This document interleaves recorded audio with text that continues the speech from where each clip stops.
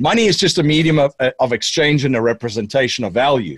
So what that means is you have to be able to produce and create value for others through your products or services into the world, right? And by doing that, you have to invest in yourself first as the biggest driver. Welcome to the Accelerated Investor Podcast with Josh Cantwell. If you love entrepreneurship and investing in real estate, then you are in the right place. Josh is the CEO of Freeland Ventures Real Estate Private Equity and has personally invested in well over 500 properties all across the country. He's also made hundreds of private lender loans and owns over 1,000 units of apartments.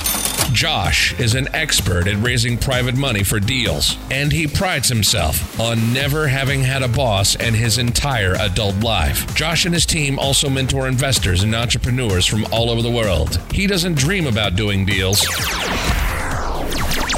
He actually does them, and so do his listeners and students. Now sit back, listen, learn, and accelerate your business, your life, and your investing with the Accelerated Investor Podcast.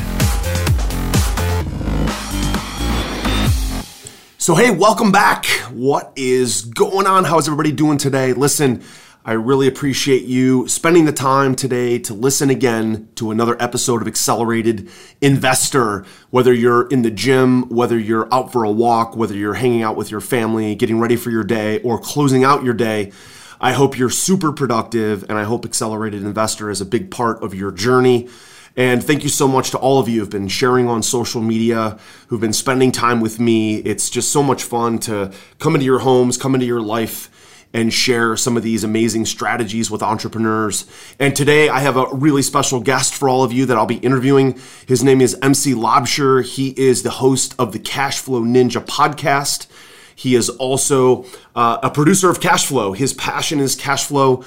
He has a training course around Cashflow. We're going to talk a little bit about infinite banking and real estate and how to maximize your cash flow and your long-term wealth using some of the strategies that MC teaches to his audience. He is also a former rugby player and a coach at Princeton. And we're going to have a great time today talking about his entrepreneurial journey and some of his cash flow investing strategies. So MC, what's going on, bud? Great to be back with you again. Yeah, absolutely. I've been looking forward to this. I always enjoy our conversation, and I'm honored to be on your show. Absolutely. Thanks for joining me. So one of the first things I love to ask my guests is not to necessarily go back and talk about their past or their bio, but to talk about their current money-making strategy. So right now, as we sit here today, What kind of things are you doing to either invest or to create more cash flow? Yeah, so the overall strategy, and this is something that, being a former rugby player and an athlete playing at a high level and coaching, one of the things that I took from sports into my life, into business and investing is modeling successful behaviors of others and systems and processes. I think it was Tony Robbins that says success leaves clues, right? We don't have to reinvent the wheel. So a lot of the stuff that I'll share too, I always jokingly say when I talk to folks, I didn't come up with this myself. I just studied folks, looked and saw that there were certain things that they were doing and implemented. So the framework that we use and that we teach is, I call it like the 4 times CC. There's four pillars as part of this overall framework. The first pillar is cash creation. So you have to be able to generate cash somehow, right?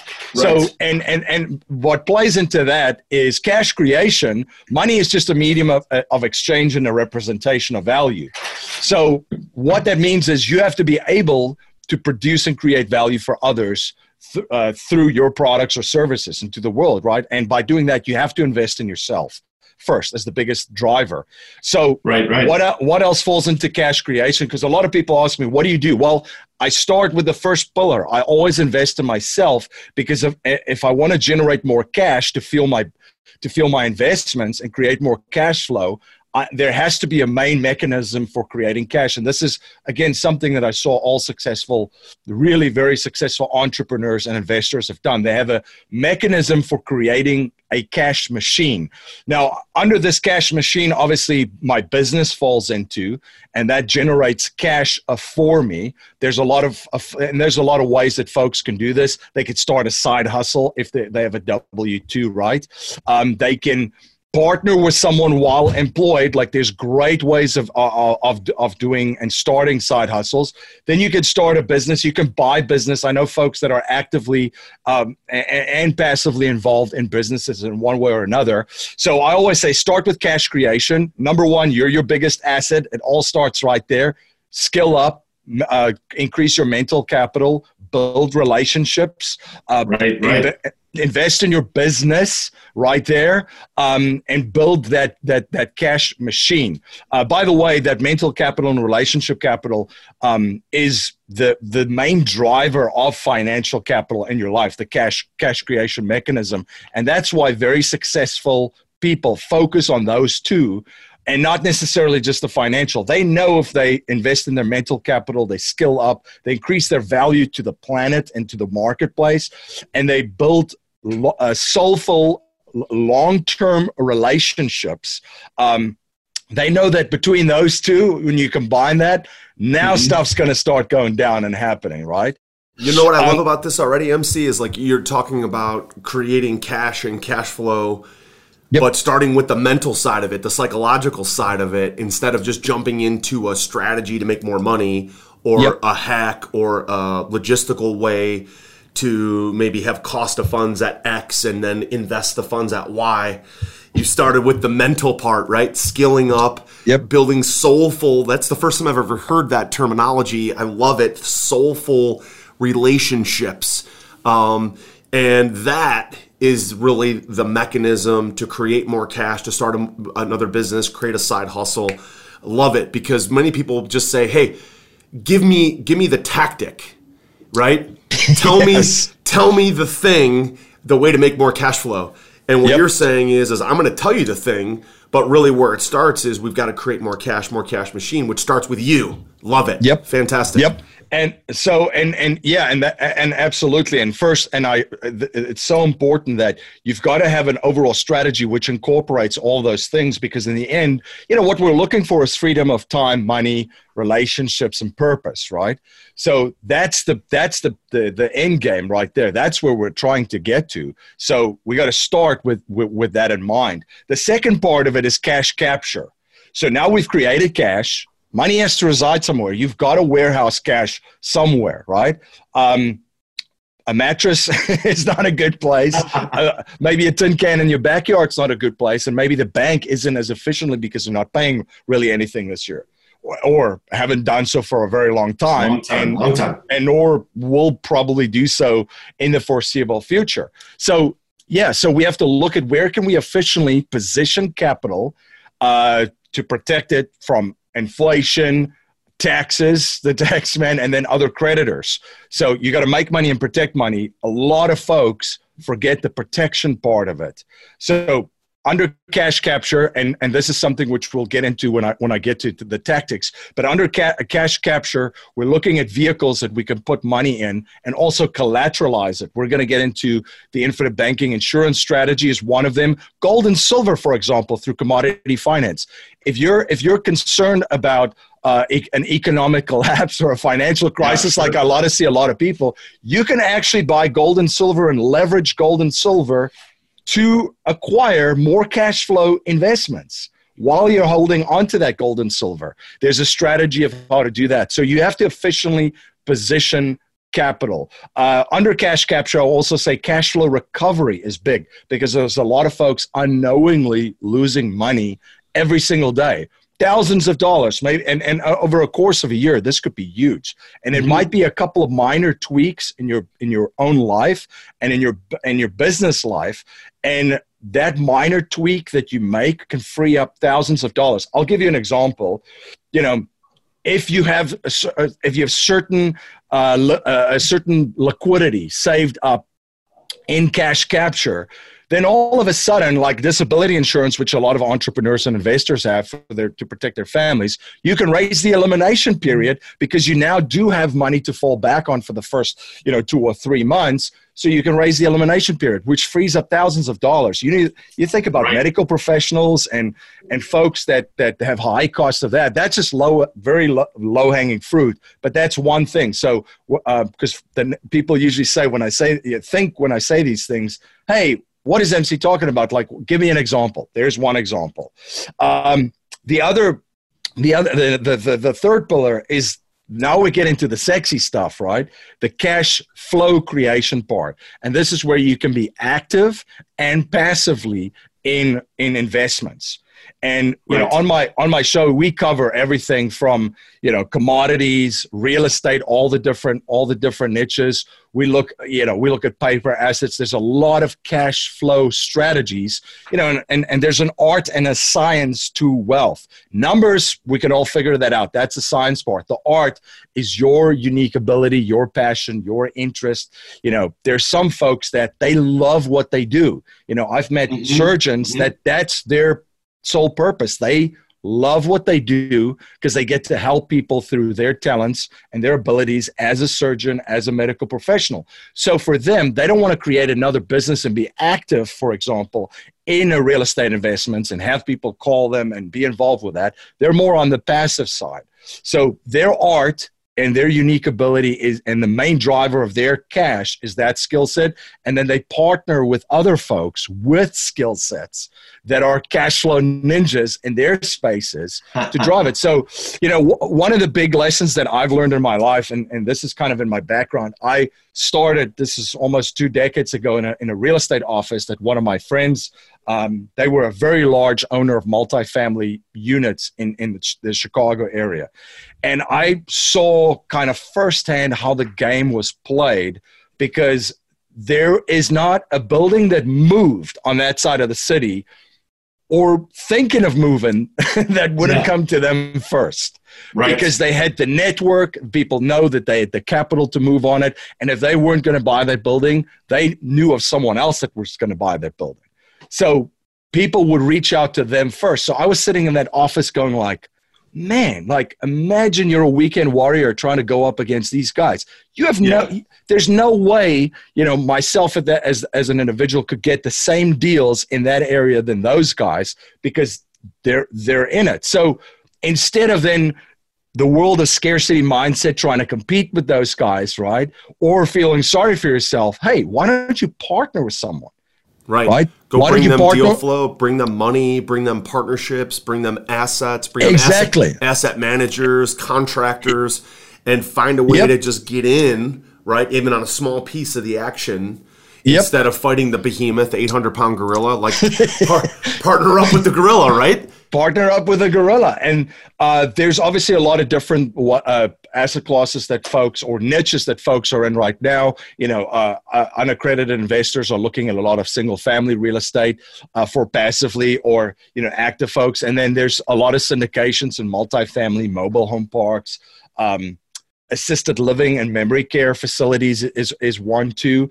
And there's also some really cool other things. One that I'm particularly involved in myself too, which is more of a resort rehab kind of project in this area. So, and again, for me personally, I'm a passive investor in a lot of different areas. And in this particular investment, I started to passively involved. Now I'm a little bit more actively involved because what are we in now? This has been a process of about 9 months of learning that side of the business and learning more about that. So I feel comfortable in being more involved in that project actively, where, and alongside the cash flow ninjas in that space, that's still, with me in the project. So partnering with people is something that I've learned personally. And then the fourth pillar, from a strategy perspective, is cash flow control. So we've made money, we've protected money, we've multiplied money, but now you got to protect this. You got to build a wall around this kingdom. because unfortunately the world that we live in is extremely litigious and will become absolutely. more litigious. You don't even have to do anything wrong in the United States, which I love this country, but you don't even have to do anything wrong here to get sued, guys. Yeah, nothing else. Perception. Perception is reality. Perception is you got screwed and I'm going to sue somebody and it doesn't cost them anything except for lawyer fees to just come after them. And oh, by the way, they only pay their half of the lawyer fees. So it's not like I think in the UK where they, if you lose, you pay both sides of the attorney fees. That seems to be a lot more fair in my mind, but that's not how it is here and probably won't change. So you got to control your cash and protect it, especially because you never know when something's going to come around the corner. I mean, people can wait a long time and then feel like something went bad, and then here they come, and they come with a chip on their shoulder. It can be very, very expensive. Yep, absolutely. So that's where your legal team comes in and set up proper asset protection strategies. There's proper estate strategies. One thing that I've seen from very wealthy folks and family offices is folks don't like to own everything and protect it. They like to control it. They like to control everything that they build. They don't necessarily have to be, Bob or Sarah on the ownership label, basically. So there's a lot of different things that you can do there. But I think, and again, this framework is just something that keeps coming up, and I just see it over, and then you start to see it in quotes. Hey, I use my business to create liquidity that purchases my real estate.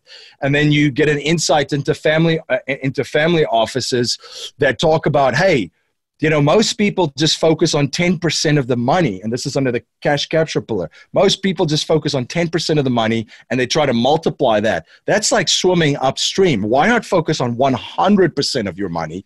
Right. And in that process, finding cash flow leaks and reducing taxes. This was a big aha moment for me, Josh. Like, I was sitting in a family office for the first time with 3 advisors there, and I'm like, all right, I'm going to get the good stuff now. Like, show me the magic, like all these crazy stuff that you're doing. And I was like sitting there, and my jaw almost dropped how simplistic they keep things. And it was like, there was like 3 CPAs coming in and a tax strategist, like, for a meeting. And they said, this is what we do, and I remember the guy saying to me, think about it this way, MC. If you can reduce the taxes, and there's a lot of zeros with these families involved, but if you can reduce this family's taxes by 20% this year, or basically wipe out their, for most of the taxes, which those do, there's no return in the marketplace that can come close to that. Now you've freed up, if you're cutting a 6-figure check every year for Uncle Sam, imagine recapturing that. And now all of a sudden there's 6 figures more to now leverage to create more cash flow and investment. So there's, it's a couple of things that I picked up, but this framework kind of just kept coming over and over through the years as I just, fantastic. Studied and interviewed folks. My newest and most powerful real estate investing book, The Flip System, is now available. And for a limited time, you can grab your free copy at getflipsystem.com/podcast. Using the same proven principles, secrets, and investing strategies I'm sharing in this book, I've been able to personally close over 750 highly profitable real estate deals over the last 15 years, make over 400 private lender loans, raise over $30 million of private money, and acquire over 2,000 units of apartments. Get my newest book now for free for a limited time at getflipsystem.com/podcast. That's getflipsystem.com/podcast. So let's do a deeper dive on some of these pillars, and specifically like the cash flow creation, the ways to basically create yield spread or yield between cost of funds or an asset and the ability to redeploy. So you mentioned the gold and silver, owning gold and silver. I'm interested in hearing more about that because I own physical gold and silver. And then this infinite banking strategy with insurance. I'm also interested in that because we have cash and cash flow. I also own insurance. So for a selfish reason, let's do a deeper dive into those 2 techniques. So tell us more about that. So if you own physical gold and silver, which I do, and I have a lot of friends that are thinking, okay, like look at 2008, 9, 10, gold and silver specifically went from $7 an ounce to $48 an ounce, and now it's back down to like 17, 18 bucks. But I've never heard of ways to then leverage that or create cash flow from it. So help me understand. Yeah. So from a cash capture standpoint, so now you're going to enter the vault of your kingdom. This is something that should be unpenetrable, right? So on that side, a lot of folks are comfortable putting at least 5 to 10% of their cash on hand in gold and silver as a hedge against inflation and for wealth insurance. The biggest thing that people talk about is they say, man, I know I got to own some gold and silver, but it doesn't do anything for me. It just sits there and you're at the mercy of the market. And because, obviously that market is heavily manipulated in some ways if you look at what's going on and pay close attention. But it is wealth insurance. So the concept and the principle here that I want to leave with your listeners is collateralizing one asset to acquire another. This is what very wealthy folks do. And that's how they think, by the way. They think and real estate investors do this all the time. They buy a property, they rehab and fix it up, they force appreciation in it. What do they do then? They refinance it, get the money out of the property, which is tax-free. And it's not income. It's just a return of capital at that point. And then it's rolled into the next property. So you've used the equity in one property to acquire another one. So essentially you took real estate to buy more real estate. Now you can do this with other assets. So gold and silver, for example, there are institutions that will give you a loan, a secured loan, buy your gold and silver holdings. And it's also very competitive rates. It's not hard money rates because there's collateral, and listeners of yours know that, once there's a big, obviously, interest rate spread for loans that are hard money loans or loans that are not secured by anything to loans that are secured. So there's actually institutions and banks. I don't know if I would completely jump in with someone like JP Morgan and Chase that does it, but there's other folks that do this that allows you to get a loan secured by your gold and silver. Wow. Access the liquidity, quote unquote, if you want it that way, to deploy and invest in real estate. So folks that think that there's a crisis coming, but there's other opportunities that come up, this is one way to use one asset to acquire another asset. Now, the collateralization principle, by the way, there's so many ways that you can do it. Stocks, there's certain institutions that allow you to take a brokerage account and certain stocks in a brokerage account and get a loan secured by those stocks. It's called asset-based lending. Now, obviously, there's margin calls involved if there's a crash, right? So, there are certain things that you can do, but that's one way of doing it. By the way, there's just a company, for folks that have paid a little bit of attention in the crypto space too, they're rolling out the same thing. There's a company doing that in the crypto space where you can actually put down your Bitcoins as collateral to get a loan from that to acquire something. So you could use if you're into Bitcoin and not into gold and silver, you could use that to acquire real estate as well. So that same principle was used actually in the 1970s, where a lot of there was actually high interest rates by banks. So someone would go into a bank, and let's just say they had $100,000, and they say, "Hey, Mr. Banker, can I get a CD?" Because CDs paid, double digits at that stage. Let's just say it paid 10%. And the banker would say, absolutely, give me that $100,000, and they would pay him 10%, but the money's locked in for a year. Now that same person comes into a real estate opportunity and he's like, man, I just put $100,000 in a CD. What can I do? So he goes into the bank and he say, Mr. Banker, can I get a loan secured by that $100,000 in my CD? And the banker's like, well, we're in the business of taking money in for deposits and lending money to people. So of course I'm going to lend you the money. So you can access 90% of that, let's just say of that CD, and get a loan, acquire the real estate, take the cash flow from the real estate to pay the loan back. Right. That's what folks did, and this was what one of my coaches did. He was just sharing this is what he did during that time, and I learned about this, at that time. The insurance strategy in infinite banking is what infinite banking is basically putting you in charge as the banker with deposits and lending and quote unquote reclaiming the banking function within your own system in your own economy. So how does it work? It's based on insurance.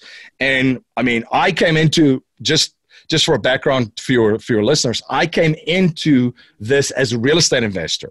I didn't come from the financial services side at all. So my mind was blown the first time that I saw folks do this. But essentially how you structure infinite banking is also known as high cash value life insurance, but they use a dividend paying whole life insurance policy with a mutual insurance carrier. Mutual insurance companies are owned by the policyholders, so they get dividend distributions when the company. Right.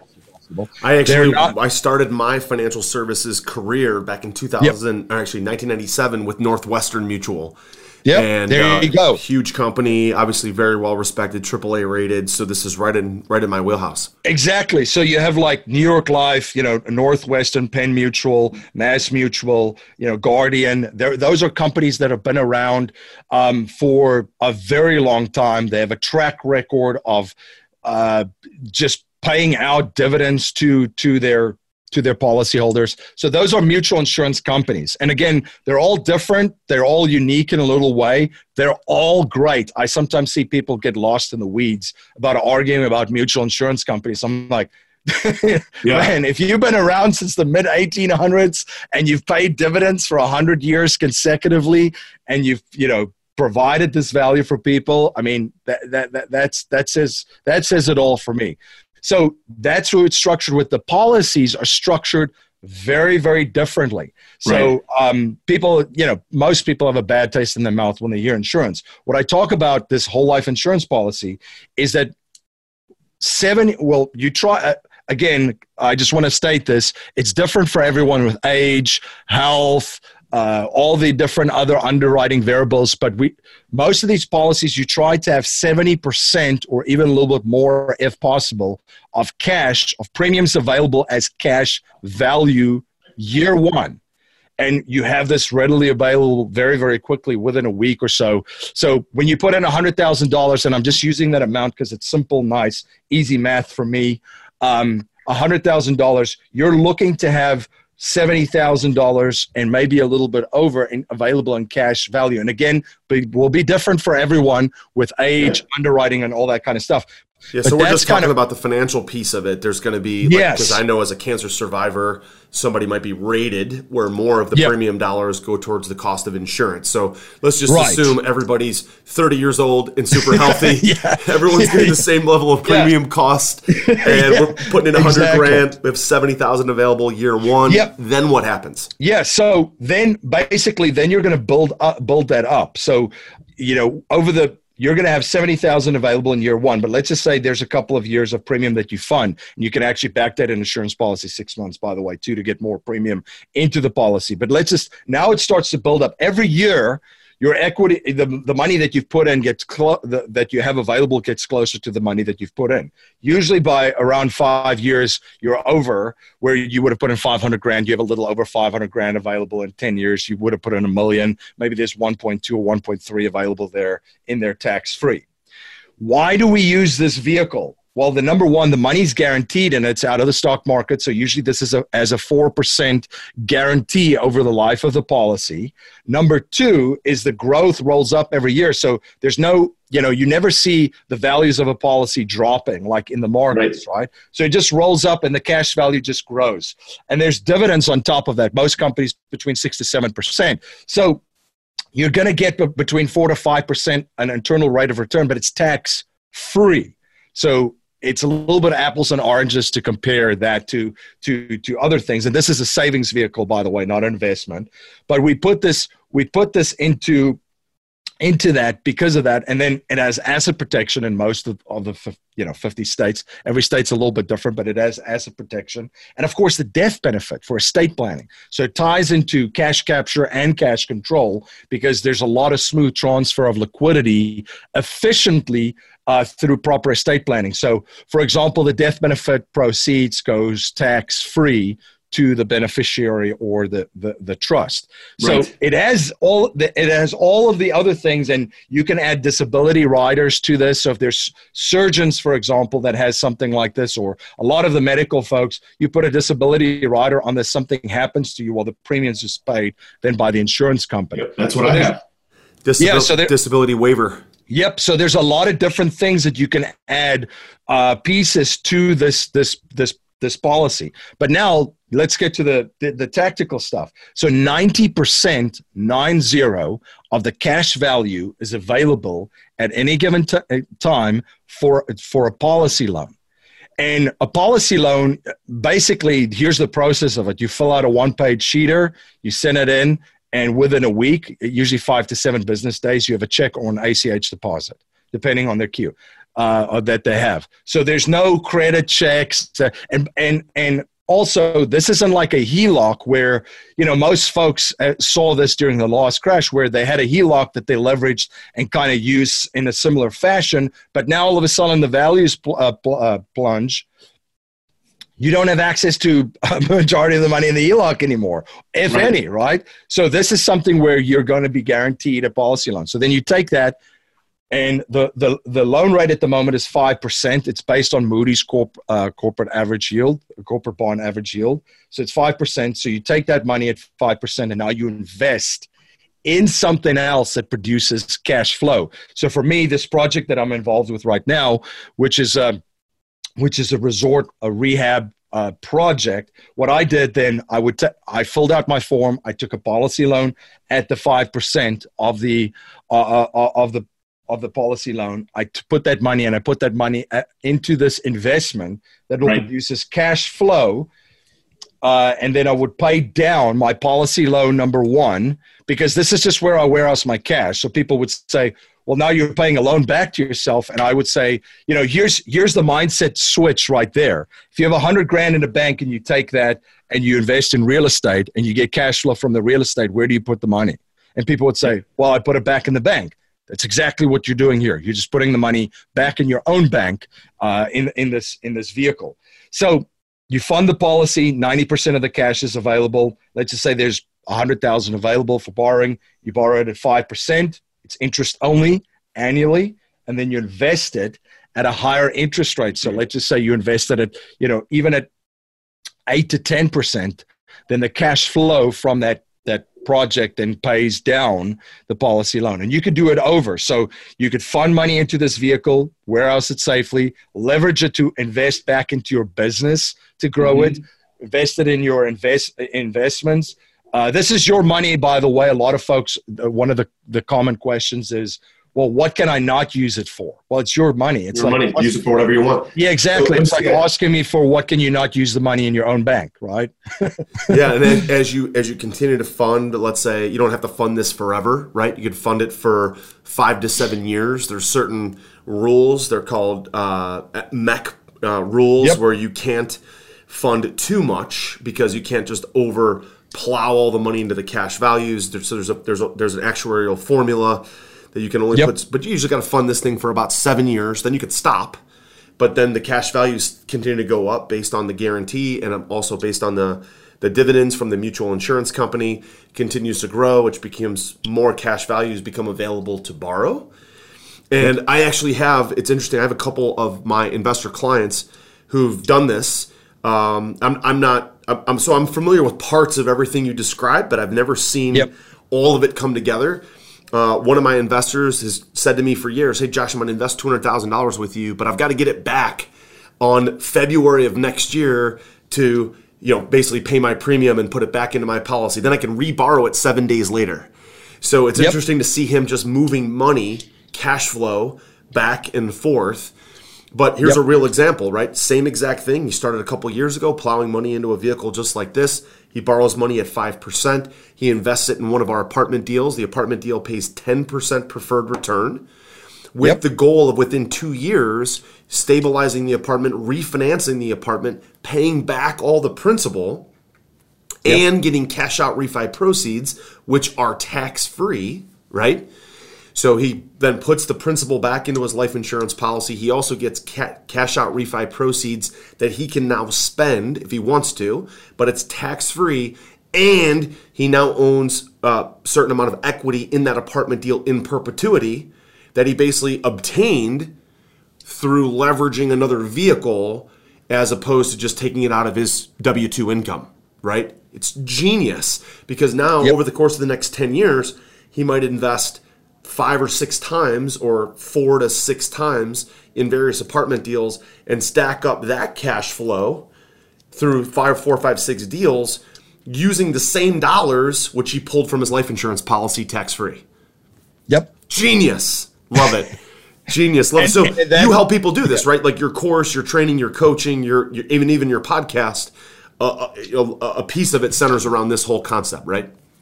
Yeah, absolutely. And what you just mentioned there too is from a tax standpoint, just think of it this way. So if you generate cash under cash creation in your business, there's a lot of favorable things that you can do tax-wise in your business, right? Now you put it in this vehicle, which you're not paying, this is after-tax money. So this is not deferring taxes to the future. It's done.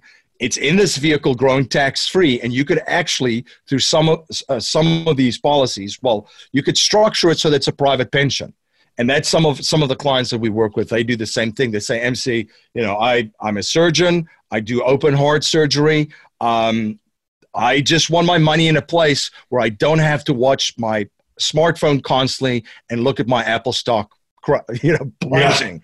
Basically, I can't think of that stuff when I go into an operating room and I have to perform open heart surgery. So where can I put my money for that? And then where are other ways that produce it? So the money's in there. So for him, basically, he wants a private pension that you could do that through this vehicle. Then on the real estate side, which you just mentioned in that example, look at that tax favorable income that you get from that real estate. And you don't own the real estate inside the insurance policy. Still two separate things, because a lot of folks, that's a common question that folks have too. So you get all the maximum tax benefits of the vehicle warehousing your cash tax-free, and you get the maximum cash benefits of the real estate outside of it. So, and I just want to touch on another point that you mentioned.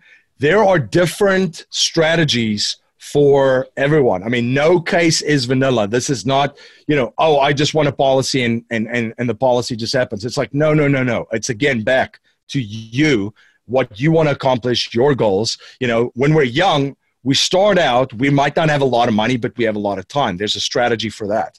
If we're getting to the golden years in our life, if we're in our 60s and 70s and even 80s, there's different strategies. You could still implement that. And people say 80s, MC said, there's grandchildren, right? There's legacy, family bank. You could structure a family bank actually as part of your overall cash control and estate plan utilizing this. So there's different strategies and then in the middle, of course, is folks that are now in their journey, they're making good money, they have time, and they're making good money. And statistically, your highest income years is 45 to 55, right, for most people. So that's kind of now you're at the highest income level statistically, and you have some time available.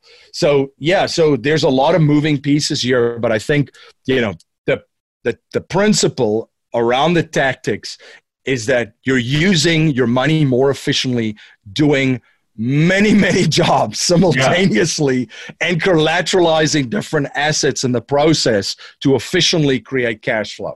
Are you ready to automate and explode your real estate investing? We're searching for extremely motivated individuals who are sick and tired of wasting time and want to finally see real results from their real estate investing business. We're searching for investors looking to get to the next level and become a bigger, better version of themselves while being a more successful real estate investing entrepreneur. Apply for mentoring and coaching at joshcantwellcoaching.com/podcast. That's joshcantwellcoaching.com/podcast. So MC, let me ask you, go ahead. Why are so many people, average, let's just call them average Americana, could be people making $100,000 a year or $800,000 a year, $1.5 million, but so many people are just plowing money into the normal 401k, get my company match, I put the money in savings, I buy mutual funds. Like, it's just so boring and more risky, and there's more fees and all that stuff. What do you hear typically from people as far as, not necessarily an objection, but why aren't more people doing some of these things? Why are so many people, I think, guess so passive about their wealth accumulation strategies and not more actively managing their income, their cash flow, their money? You work with a lot of people who are taking action. So what's the difference there? You make such a great point. So the first thing is, we don't learn anything about money in school or universities. We're not taught anything about money. We're taught how to work for companies and earn a living and maybe enough skill sets to do that, but we don't learn anything about wealth creation and money, of how to actually go out and make money. And the other thing is, we're taught to be passive and just passively put the responsibilities of everything in our life in other people's hands. Just look at the health crisis, right? Yeah. That's a huge part of it too. So people put the responsibility into someone else's hand. It's someone else that should take care of me for my health or something like that, right? The same with money. So we're taught to give our money to people that are potentially smarter than us when they're not, when they're absolutely not. And the other thing is media. I would say financial media and celebrities, the information and stuff that they share. I would argue that 99% of it is not only, I guess you would say wrong, but it's very destructive, in the long run for folks. Yes, you could there are certain generations that timed markets, and guess what? Some of the promises that were made with them, some of them will be actually met. Right. But you have to step back and look at the big picture and say that was actually by pure luck. And that's a podcast in itself, the whole financial media, celebrities kind of thing, where, you just looked at corporations are listed on the stock exchanges. Those stocks are part of mutual funds and they're managed by money managers. Mm-hmm. And then the advertisers, I think financial media is consistently one of the top 5 advertisers of all media that's out there. This is according to Nielsen. I just saw a report. So people get this information bombarded. So when we talk about strategies like this is something that, the 1% is doing, a very small amount of folks. So one of the things, let me give you an example of dangerous advice or wrong advice. So business owners, we work with a lot of business owners. So business owners, they create a business, and some of them are just ninjas. The products, services, ideas, it's phenomenal. So they start their businesses, and they start to grow business. So what happens? A financial advisor comes in, and he's like, oh, this is great. This guy's doing really, really well. And he's like, well, you should give some of that money to me. And what does the financial advisor do? Well, he goes and invests it in someone else's business. Yeah, he's investing it into typically, an advisor, and I'm not going to pick on anybody here, but a lot of the big financial planning firms are like, okay, I have an advisor who really is a glorified salesperson. And the reason why I can say that is because I used to be that guy, right? I was a financial planner from 1997 to 2004. And I was like, let me take your money, but let me put that in mutual funds. So I'm essentially investing it with another quote-unquote money manager, and that money manager is then taking it and investing it in someone else's business, typically a massive corporation that's publicly traded on the stock market. And I didn't even realize at that time, I thought I was a financial planner. Basically, I would put the plan together, and I would put all the pro forma, the numbers on paper, but then I was essentially selling or moving money from my client's account into their portfolio account, which was really investing in someone else's business. So I was relying on that business to fund my client's retirement. That was because that was all I knew and was taught, right? Yep. Versus when you look at healthcare, right? So we've been through some massive health scares, me, my family, and we've learned over time to manage our own care. Right. Whereas if I go talk to a surgeon, the surgeon's going to recommend surgery. If I go talk to an internist or a gastroenterologist or whatever, he's going to recommend something that has to do with his part of the body, right? So they're all going to recommend things that tend to feed into what they know. Well, what we realize is we go talk to a lot of people and figure out like, well, this guy's recommending this for this reason, and surgeons want to do surgery, and this guy wants to do this or that, because it's what they know. If you look at money, it's the same thing. Like you talk to a financial advisor that sells life insurance, he's going to sell life insurance because that's what he knows. If you know somebody who sells mutual funds, there's some mutual funds because that's what they know. They're going to sell annuities because that's how they make the most money. So it really comes down to the concept of we have to manage our own care, manage our own money, and we work so hard at, 10 hours a day being good at a job, right? How much time are we actually spending managing our own care or managing our own money? A lot of people say, well, I don't want to do that. I'm not good at it. So I'm going to hire somebody else. Well, then you're just relying on their advice, their care to take all the dollars that you're working so hard to make. So I think it really starts with empowering people and giving them the advice first of not just going and investing with somebody else, but going and learning, educating yourself, getting the information yourself so you can manage your own financial affairs. And the people that I find that are very, very, very involved in managing their money, they're the best at it. They grow it. They grow it strategically. They make less mistakes. They're more proud of it. And at the end of the day, I think they have more personal fulfillment from it, so that when they're going on a trip or they're paying for their kids or their grandkids' college education, it's because they feel really empowered by the fact that they owned it, they grew it, and then now they're seeing the fruits of it.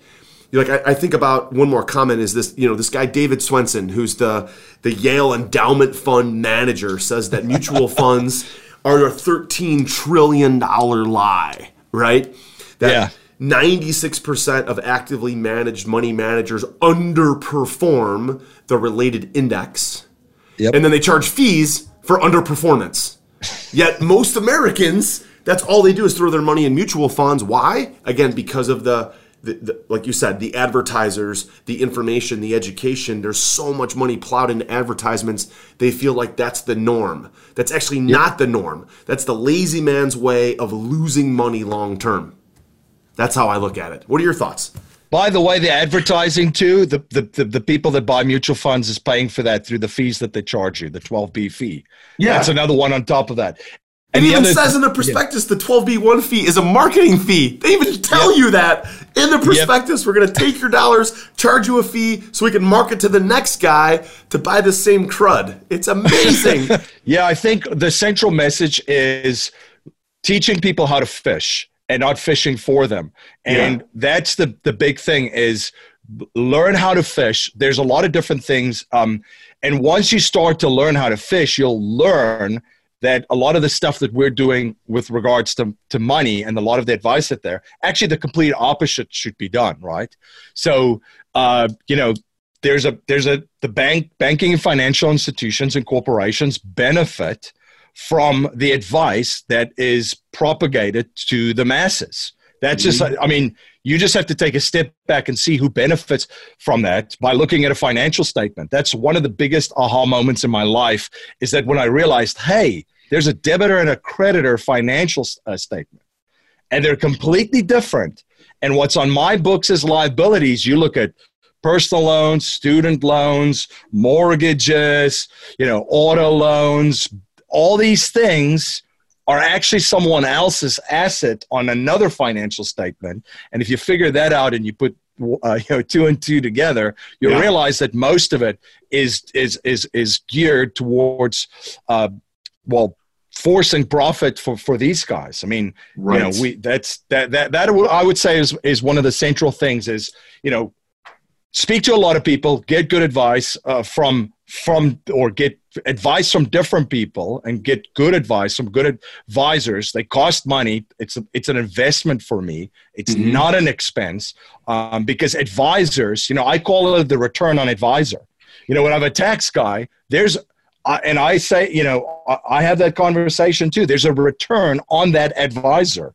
It's not just a return on the money that you're making. How much, if somebody's charging you a certain fee, for example, for tax strategy, how much of your taxes are you recouping with regards to the fee that's there?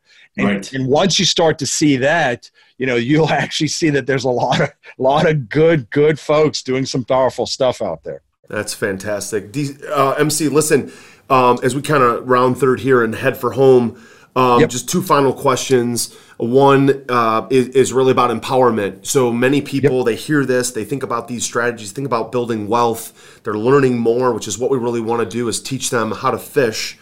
Where do you recommend somebody start? So let's say somebody's been stirred up by this conversation and they know they want to make some changes, but they're not really sure what to do next. Yeah. What do you recommend? What's the next step? Yeah, there's actually some very good books on this topic. I would actually recommend everyone read The Creature from Jekyll Island to understand how money works.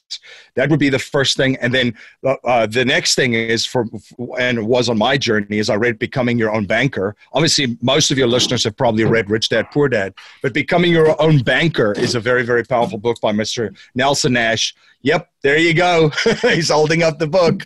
That's fantastic. I would recommend that's where you start, because if you're going to be a student of money and trying to create wealth, you have to understand what money is and what it's not, and actually understand how the game works, because it is a game. It's a game of debt and taxes, as Robert Kiyosaki said. And if you could figure out that game, and the rules of the game, by the way, is the tax code. So who better to have on your team? Professional rugby teams, and even teams that I coach at Princeton, we get a referee in, during practices to figure out certain gray areas of how people are going to ref and officiate it, right? So the tax guy is that guy coming in showing you this is the rules and this is what you can do, and this is basically how it's going to be officiated. So, nice. So I would say start with those two books. And then, we have some resources as well. Yeah, so tell us about that. So I know people are going to want to follow up, and they hear you. And I love your energy, by the way. And you're obviously, like, the way you talk, you can just tell you really, really know your stuff. So I know you have a webinar, you have your own podcast. Like, tell us about those resources, and we'll put those in the show notes. Yeah, so they could go to Your Own Banking System. It's a free webinar, and then there's a free course, and that's my wealth creation firm. I don't call it a wealth management firm because there's no money managed, but it is the insurance brokerage part of it. So we educate. The courses there at yourownbankingsystem.com and webinar, and folks can reach out to us through that vehicle. And the podcast Cashflow Ninja, a lot of these things that I just shared, there's a ton of episodes with different specific things. You put infinite banking in there, you'll find us talking about infinite banking on there, and so forth. And we cover cash flow strategies, cash flow from all different investments and niches. Yeah, fantastic. MC, listen, I have so much fun today, man. I really appreciate you coming on, spending more time with me and my audience. Just been a ton of fun today. Hey, thank you so much for having me. And it's always so much fun to get talking with you. We always have a fantastic time, and really appreciate you. Yeah, thank you. Thank you so much for being on and taking the time. I really appreciate it. You've been listening to Josh Cantwell and the Accelerated Investor Podcast. Leave a comment on our iTunes channel and let us know what you want to learn next or who you'd like Josh to interview. While you're there, give us a 5-star rating and make sure to subscribe so you can be the first to hear new episodes. Follow Josh Cantwell and his companies, Strategic Real Estate Coach and Freeland Ventures, on all social media platforms now, and stay up to date on new training and investment opportunities to start your journey toward the lifestyle you've always dreamed of. Apply for coaching at joshcantwellcoaching.com.